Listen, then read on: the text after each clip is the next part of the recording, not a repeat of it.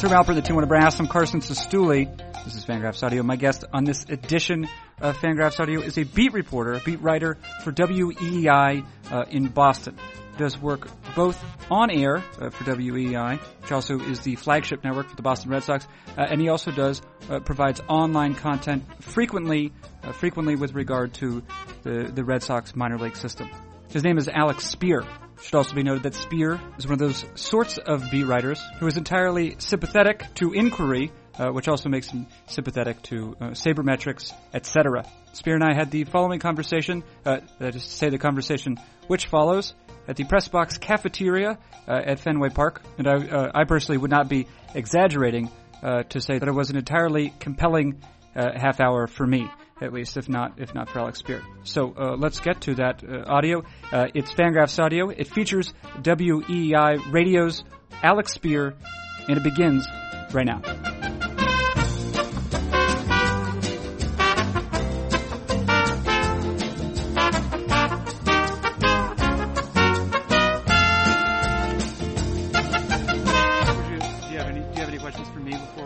Make you feel more comfortable? Will you ask questions? Will you speak only in aphorisms rather than asking questions? Yeah, I'll do that. Yeah, I like to think that everything I say has a bit of pith to it. Okay, good. I mean, that's how you gotta do things. Make it a Nietzschean reflection on something and something. And that's right. Well, let's talk about that. You are a graduate of a school in Harvard that I might be projecting a little bit, but is a school that I'm guessing its priorities pedagogically are aimed at making people like good citizens. My guess is that, so I could tell you, I went to, before they maybe suggested that I shouldn't come back. Right. I was a student at Columbia. It was a gentle suggestion, yeah. I hope. Which is, I think, maybe even more in this direction. Yeah. The idea is like, and was never like, you are training to have a job right now. Right. The idea was we are making you a citizen, essentially. But your job is one that does have some definite sort of like, a definite vocational sort of strain to it, right? People go, they study communications, they study journalism. Sure. And so I'm curious as to how these two things come together in the person of Alex Spear. Well, yeah. I will not refer to myself in the third person. Okay. So I wouldn't say, to me, my educational background was liberal arts, humanities, history and literature of modern England and Germany. Right. Totally, which parlays immediately. Immediately, yeah. So that has no direct bearing on what I do in any way, shape, or form, except for the fact that intellectually I was interested in the nature of popular amusements, but in a way that has no relevance to the way in which I... Spiel? Oh, well, yeah. I actually, the actual focal area was of my interest in popular amusements actually began with the origins of the modern amusement park. Oh, and it's like 13th century origins in England, and that's awesome. There were constant riots related to the breakdowns of Ferris wheels and stuff that you can find in fact, there was this great amusement park, Vauxhall, which remains a kind of famous name in London and British lore. Vauxhall and I, of course, is this is the Morrissey album. Yeah, too, exactly. Yeah, sure. So and Vauxhall was this wonderful. It was called a pleasure garden. Where people would go, they would pay a small sum in order to go there, and at some point it was initially viewed as an amusement of the kind of elite in Britain, because everything is an amusement of the elite, and there were no popular amusements. And then they lowered the price, and then within 50 years they had gotten rid of the thing altogether because it had become run over by the vulgar. A little bit too popular, as luck would have it. And then they pursued rational recreation, where they created public parks that were meant to be generous and beneficent to the poor, but also to assert a form of social control over their leisure. Uh-huh. And then, now, the sort of people allowed, where were the muscular Christians? Were they allowed in, or are they not allowed in yet? Well, in fact, muscular Christianity, I suppose, had a great deal to do with the regulation of popular amusements in various guises throughout British history, from probably the 17th century on. In that, for instance, plays became a very controversial thing as to whether or not they should have them. I mean, whether or not there should be such a thing as theater, or if this like act of treachery and deceit was so morally revolting that they should ban them altogether. And so you had to have theater that was occurring underground largely, and that also spread to popular amusements. The regulations did have various religious connotations, but then it also had kind of a socio-political bent to it. Now, and one other thing is you mentioned pleasure gardens. Would one find a pleasure garden anywhere near a pleasure dome? and where would Kubla Khan be in the entire... Well, I don't know. I suppose that would have to be resolved by Italo Calvino or something, right? But we could have an imagined pleasure dome that was with a pleasure garden residing inside, and then everything would be reduced just down to a conversation between Marco Polo and the great Kubla Khan. But I look forward to it. There you go. I look forward to it. But getting back to the broader question, I'm not sure if the education was so much towards citizenship as it was towards, to me, the fundamental nature of a liberal arts humanities education. Its critical purpose is to teach people how to be inquisitive. Yeah. And whether or not how that relates to citizenship, I'm not sure, because we aren't sure what we're citizens of. There's the constantly shifting boundary. What is nation? What is, what, are you a citizen of a country? Are you a citizen of a world? Are you a citizen of a smaller imagined community, in the Benedict Anderson terms? And so, to me, the liberal arts upbringing was great for what I do now, because it just kind of taught you, okay, there are various critical modes, ways that you evaluate things critically. When you're deconstructing literature, are you doing so? Is it a postmodern perspective? Is it a Marxist perspective? Is it a blah? Is it a blah? Is it a blah? And the thing that you learn is, oh crap, there are just a lot of different ways that you can choose the way in which you're going to the prism through which you're going to examine anything. Right. And then you can choose a different side of that prism and see it entirely differently, and you can just keep looking for different dimensions. So that was the non-vocational way in which my education had a great deal of influence over what I do now. But at that time, I had no real sense that I had anything that was going to look like this trajectory. Right. So I'm glad we've established this, because I think we're going to return to some of the ideas we just laid down here. Another thing I want to establish, though, is, and it starts with invoking the fact that I recently spoke with Derek Gould, who I think he appears to be universally beloved. Yes, although I have very little personal familiarity with Derek by virtue of the fact that he's in the St. Louis market, and and we've overlapped pretty much not at all. Okay, right. But so it seems as though there seems to be a general sense that he does his job very well. Yes. Now, he's writing for the St. Louis Post-Dispatch, and we talked about ways in which being a beat reporter for a daily in a city has changed in the last 10 or maybe even 5 years, right? And a lot of that has to do with social media. Mm-hmm. Your job is what I'm assuming that did not exist in its current state 10 years ago.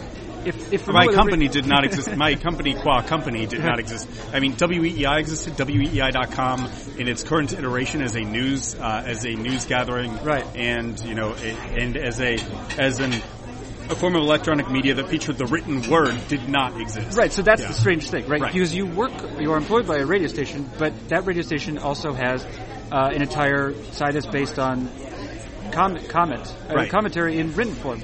And so now, what is your on a daily basis? What are your sort of responsibilities, if you like? I've certainly seen you provide content. I've also heard you on the radio. Mm-hmm. What is it? How do you work that then?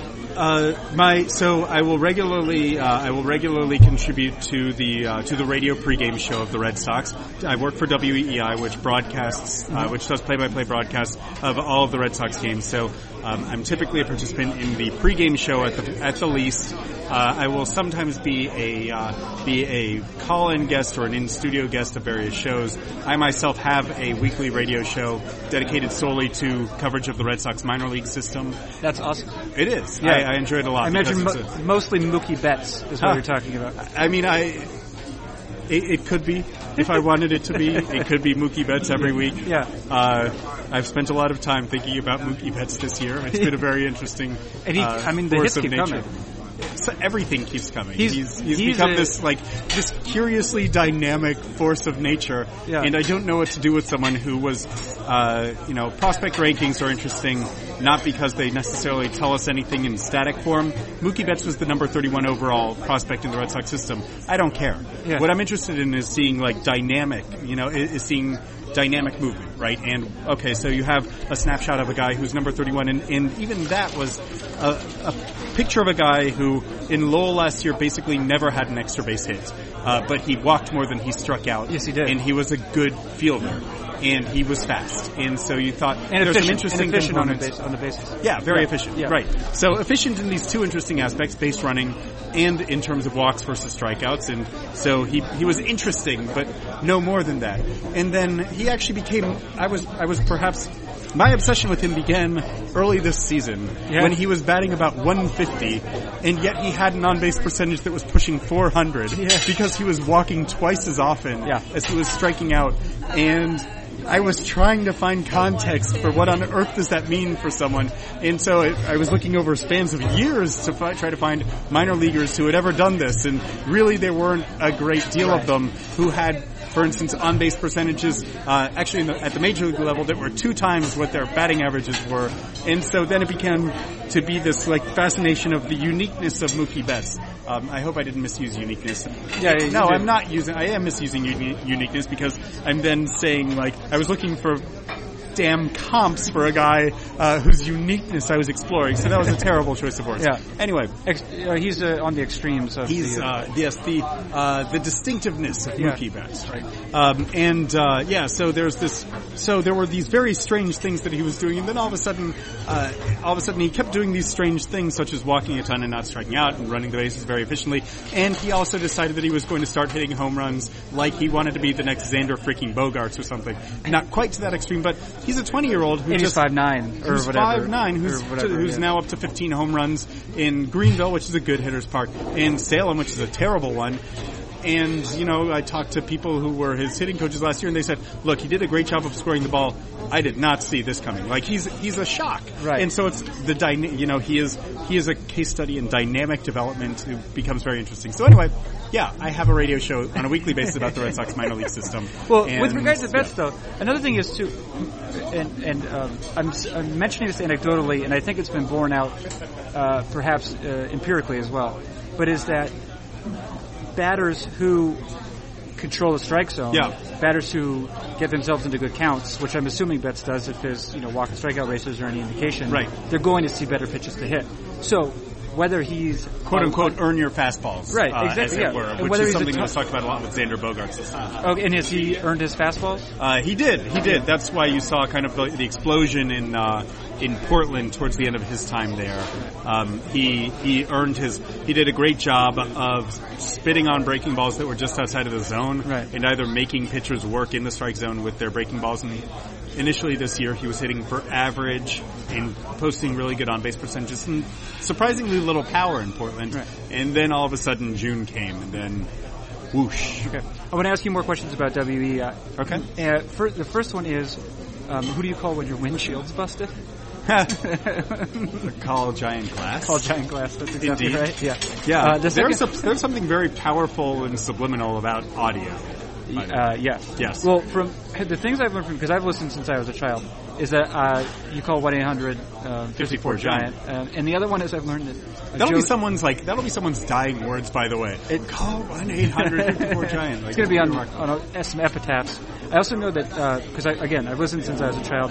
Joe Castiglione loves Shaw's. Yes. You never find anyone more dedicated to Shaw's than Joe Castiglione. And as we should be. It's the next. I mean, now, I grant you that their takeover of the Star market was difficult for some to reconcile, particularly those who appreciated the fact that Julia Childs had gone to the Star market in Porter Square for decades. Yeah. But we'll get over it. Well, we must survive.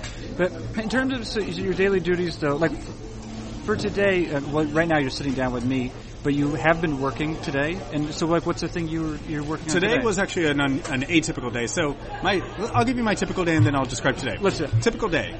Wake up typically around 6 in the morning. Finish writing whatever I was working on when I passed out on the keyboard the previous evening. Okay. 7:30. Take a break in order to make lunch for my son and take my 3-year-old son to his daycare and my wife to her work. Get back home by about 9 o'clock. Resume. Well, hopefully I've concluded whatever I was writing on the previous night. At that point, I begin writing about the Red Sox minor league system, which I do for the next 2 to 3 hours on a daily basis. Awesome. And then following that, I hopefully at some point I'm going to eat and or observe various hygienic practices, at which point I will then begin writing. Do you ever about perform ablutions, morning ablutions? A morning ablution. Why limit it to the morning, Carson? And so yes, but then really, it's work until I leave. If it's a home game, until I leave for the park. Which I'll leave around 2:30 to get to the park by 3 to 3:15, so that I'm ready to go down to the clubhouse. And then basically I will continue to write on those home games until I pass out on my keyboard, and then cycle resumes. Today was slightly atypical in that I have radio obligations for the pregame radio show that typically take place around 6:30. Today was slightly atypical in that I had the normal start to the day. However, I was helping to co-host a radio show today from 10 to noon. And there were other various life responsibilities between 10 a.m. and showing up at the park today was slightly atypical. But. Okay, right. And so when you're doing those, this was a EEI radio program. Which one are we doing? This is typically the Mutt and Merloni show from 10 to 2. However, today I was co-hosting with Tom Karen because both Mutt and Merloni were observing Labor Day as one often does with the absence of labor. Right. Yes, that's what you do. Yeah. Well, I believe the original Labor Day is not actually really even supposed to be September, is it? God, no. No, it was this was a very intentional strategy on the part of the U.S. government in order to make all celebrations of things related to national holidays related to the worker look nothing like anything that smacked of communism. Right. And so we do not observe May Day. Right. It was the Haymarket incident, wasn't it, in Chicago? Isn't that what May Day is named after? Or is it even... I think that May Day, I thought that May Day antedated that, by a considerable degree in other countries. Oh, okay. I mean, it remains in full force in Europe, for instance. Right. It's a very important day, and of course the rights of workers the rights of workers in Europe tend to exceed those of the U.S. As a employee of EEI, do you get Guy Fawkes Day off? Or is that also? We do not celebrate Guy Fawkes Day. However, I feel like we should all dress up as bobbies. Yeah, I will actually say this too. I had the opportunity to listen to Mutt and Merloni driving around yesterday, and I'm big. I really like Lou Merloni's presence on the radio. It was strong, and we get into this too a little bit. Is coaxing words out of players. Lou Merloni's not a guy from whom you need to do that. He seems to be actually rather measured in most of his speech. Yeah. And also is from the town. Absolutely. So he has an accent that endears him to the region as well. I think that Lou's terrific. Actually, I remember thinking, I want to say it was around 2005 when he came back.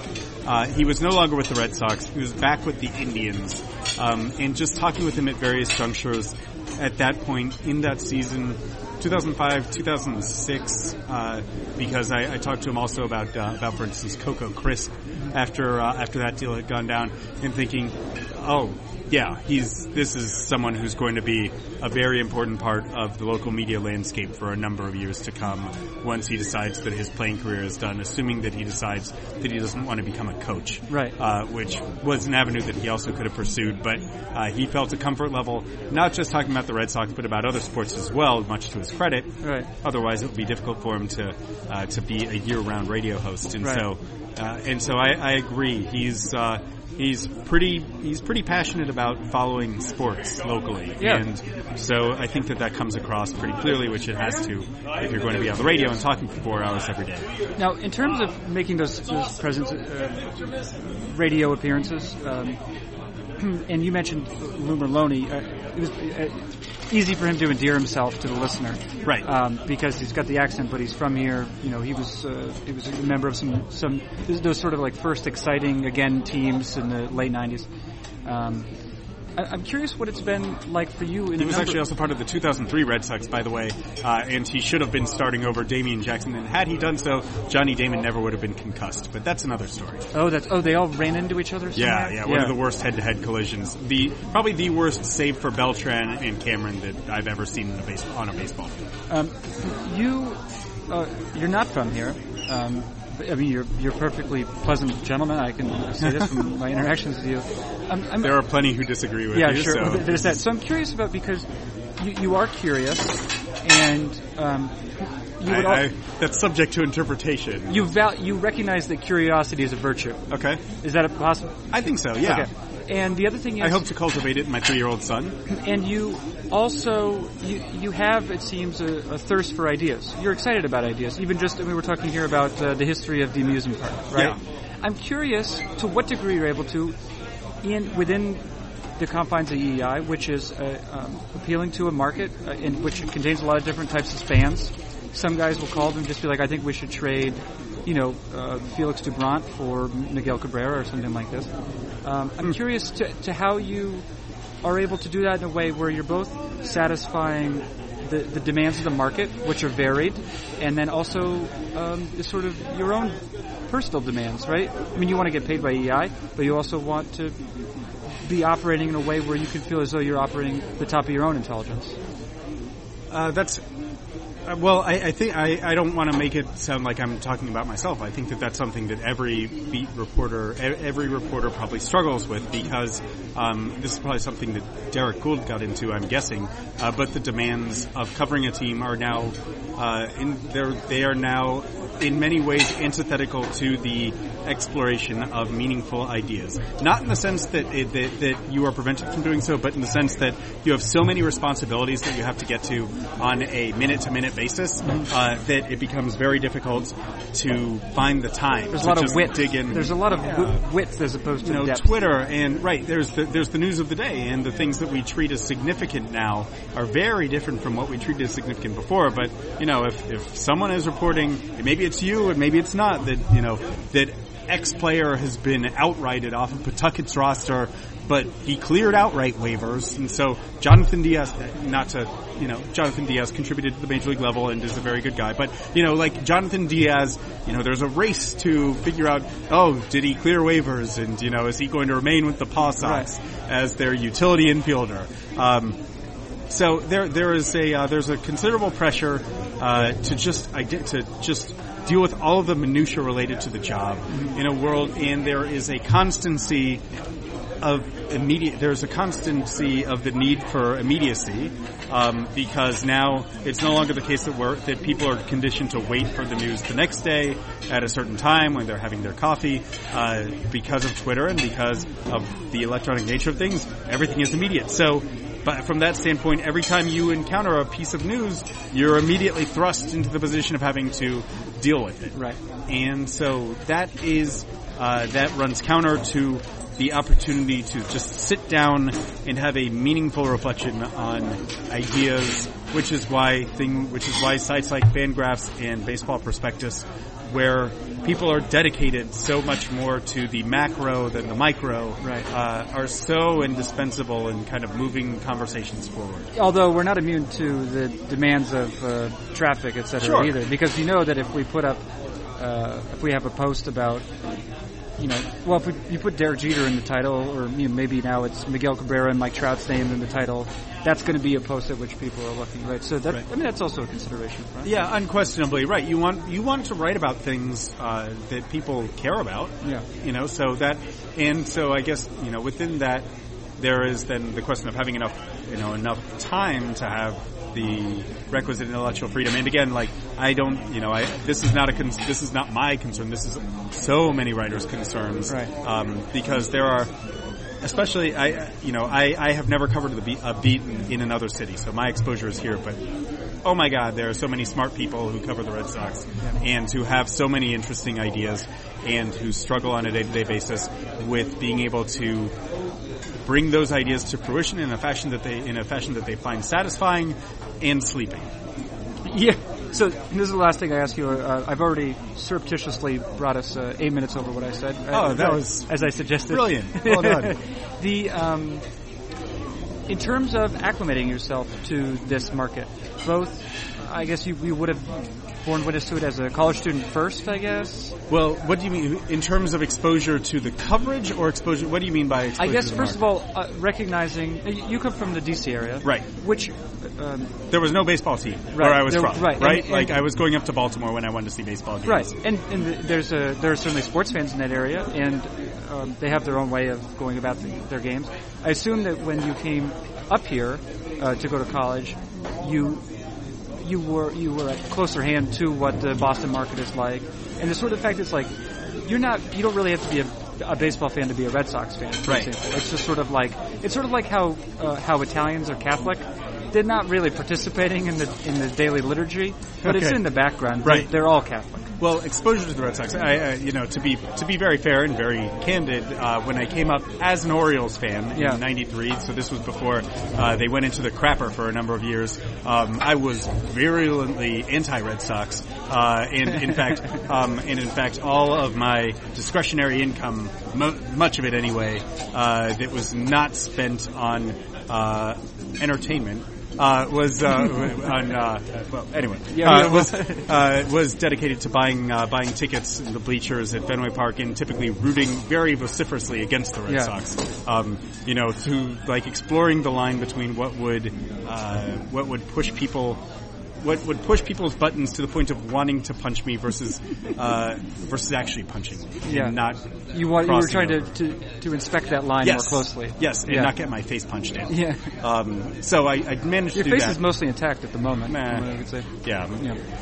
We can agree to disagree. But so my exposure. So yes, I became fascinated certainly by the intensity, passion of the environment, the nature of the specificity of the exploration of baseball, and certainly that hit a nerve, that touched a nerve with me, certainly, but honestly, it was probably it was probably not just, it was the exposure to that passionate environment and occurring simultaneously with the kind of flourishing of ideas in terms of how baseball is being covered on ESPN, the Rob Nyers of the world, right? Who were kind of offering this little this opening of a window, right? I had been given Bill James books when I was a wee laddie growing up, but you were Scottish. That's what you're trying to say. Precisely, a Scottish Jew. Anyway, but and had I would read through them, but not really kind of understand. Oh, this is a different worldview, right. And so getting reintroduced to a lot of Bill's notions through Rob's notions. At a time when I was also dealing with academia and the idea of, let's look at things from these 12 different perspectives simultaneously. Right. That was, and seeing that there was this place to do so passionately about the Red Sox was interesting. Yeah. And, probably and perhaps transformative, even though it took another 7 years or so before I ever wrote my first sports article. You worked for the Manchester Union Leader, I think. I did. Did you live in Manchester? No, oh. I lived in Cambridge and Somerville, and I never set foot in the offices of the New Hampshire, first Manchester and then New Hampshire Union Leader. Oh, it's called right. I wrote for several years for the Boston Metro, which is a free daily that's given out around the city. Yeah. And for the Union Leader without ever having set foot there. And then my freelance domain opened up at various times. At that time I was working actually in academic administration as well at Harvard.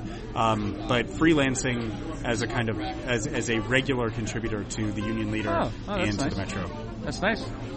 Hey, well, listen, I'm going to let you go. We'll shake hands. Okay. This is a radio handshake. It's a radio handshake. If only there was if only you had a buzzer or something so that people would know that it actually occurred. That's Alex Spear, WEI's beat reporter, one of them for the Boston Red Sox. One of them. Yes. Scottish Jew. I discover something new every day. About yourself. And I'm Carson Stuley. This has been Fangraphs Audio. We can stop now.